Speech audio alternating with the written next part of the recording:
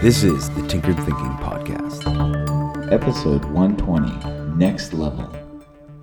How many levels are there? This is a fairly straightforward question when it comes to a video game. It's like a book.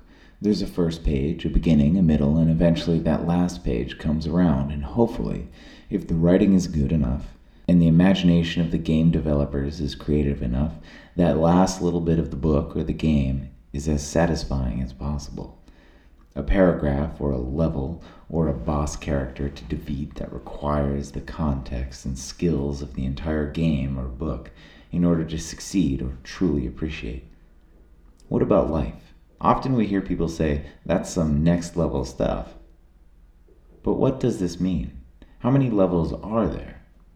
Is there a glass ceiling of growth that we cannot go beyond as individuals? A final plateau that we are forever stuck on?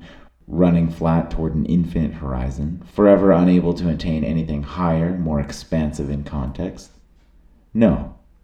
As humans, we can always keep growing.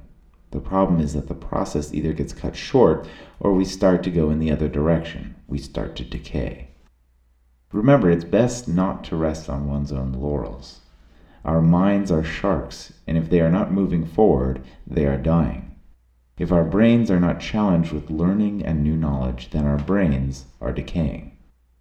It seems that the shifting nature of the present does not allow for much stability, as much as we like to fool ourselves otherwise. Each moment is either a moment of growth and learning, or it is a moment of decay and oblivion. For the depressed mind, staring at the past and seeing a lack of accomplishments might be akin to chewing on some kind of masochistic gristle, and in turn hinder or downright prevent any change for the better, as the focus on the past determines the future by perpetuating the past. We must remember that the present moment is a tightrope, where neither the past nor the future actually exist, though they still exert a strong pull on our mind. Our next action is constantly a blank slate, no matter the past, no matter our accomplishments or lack thereof.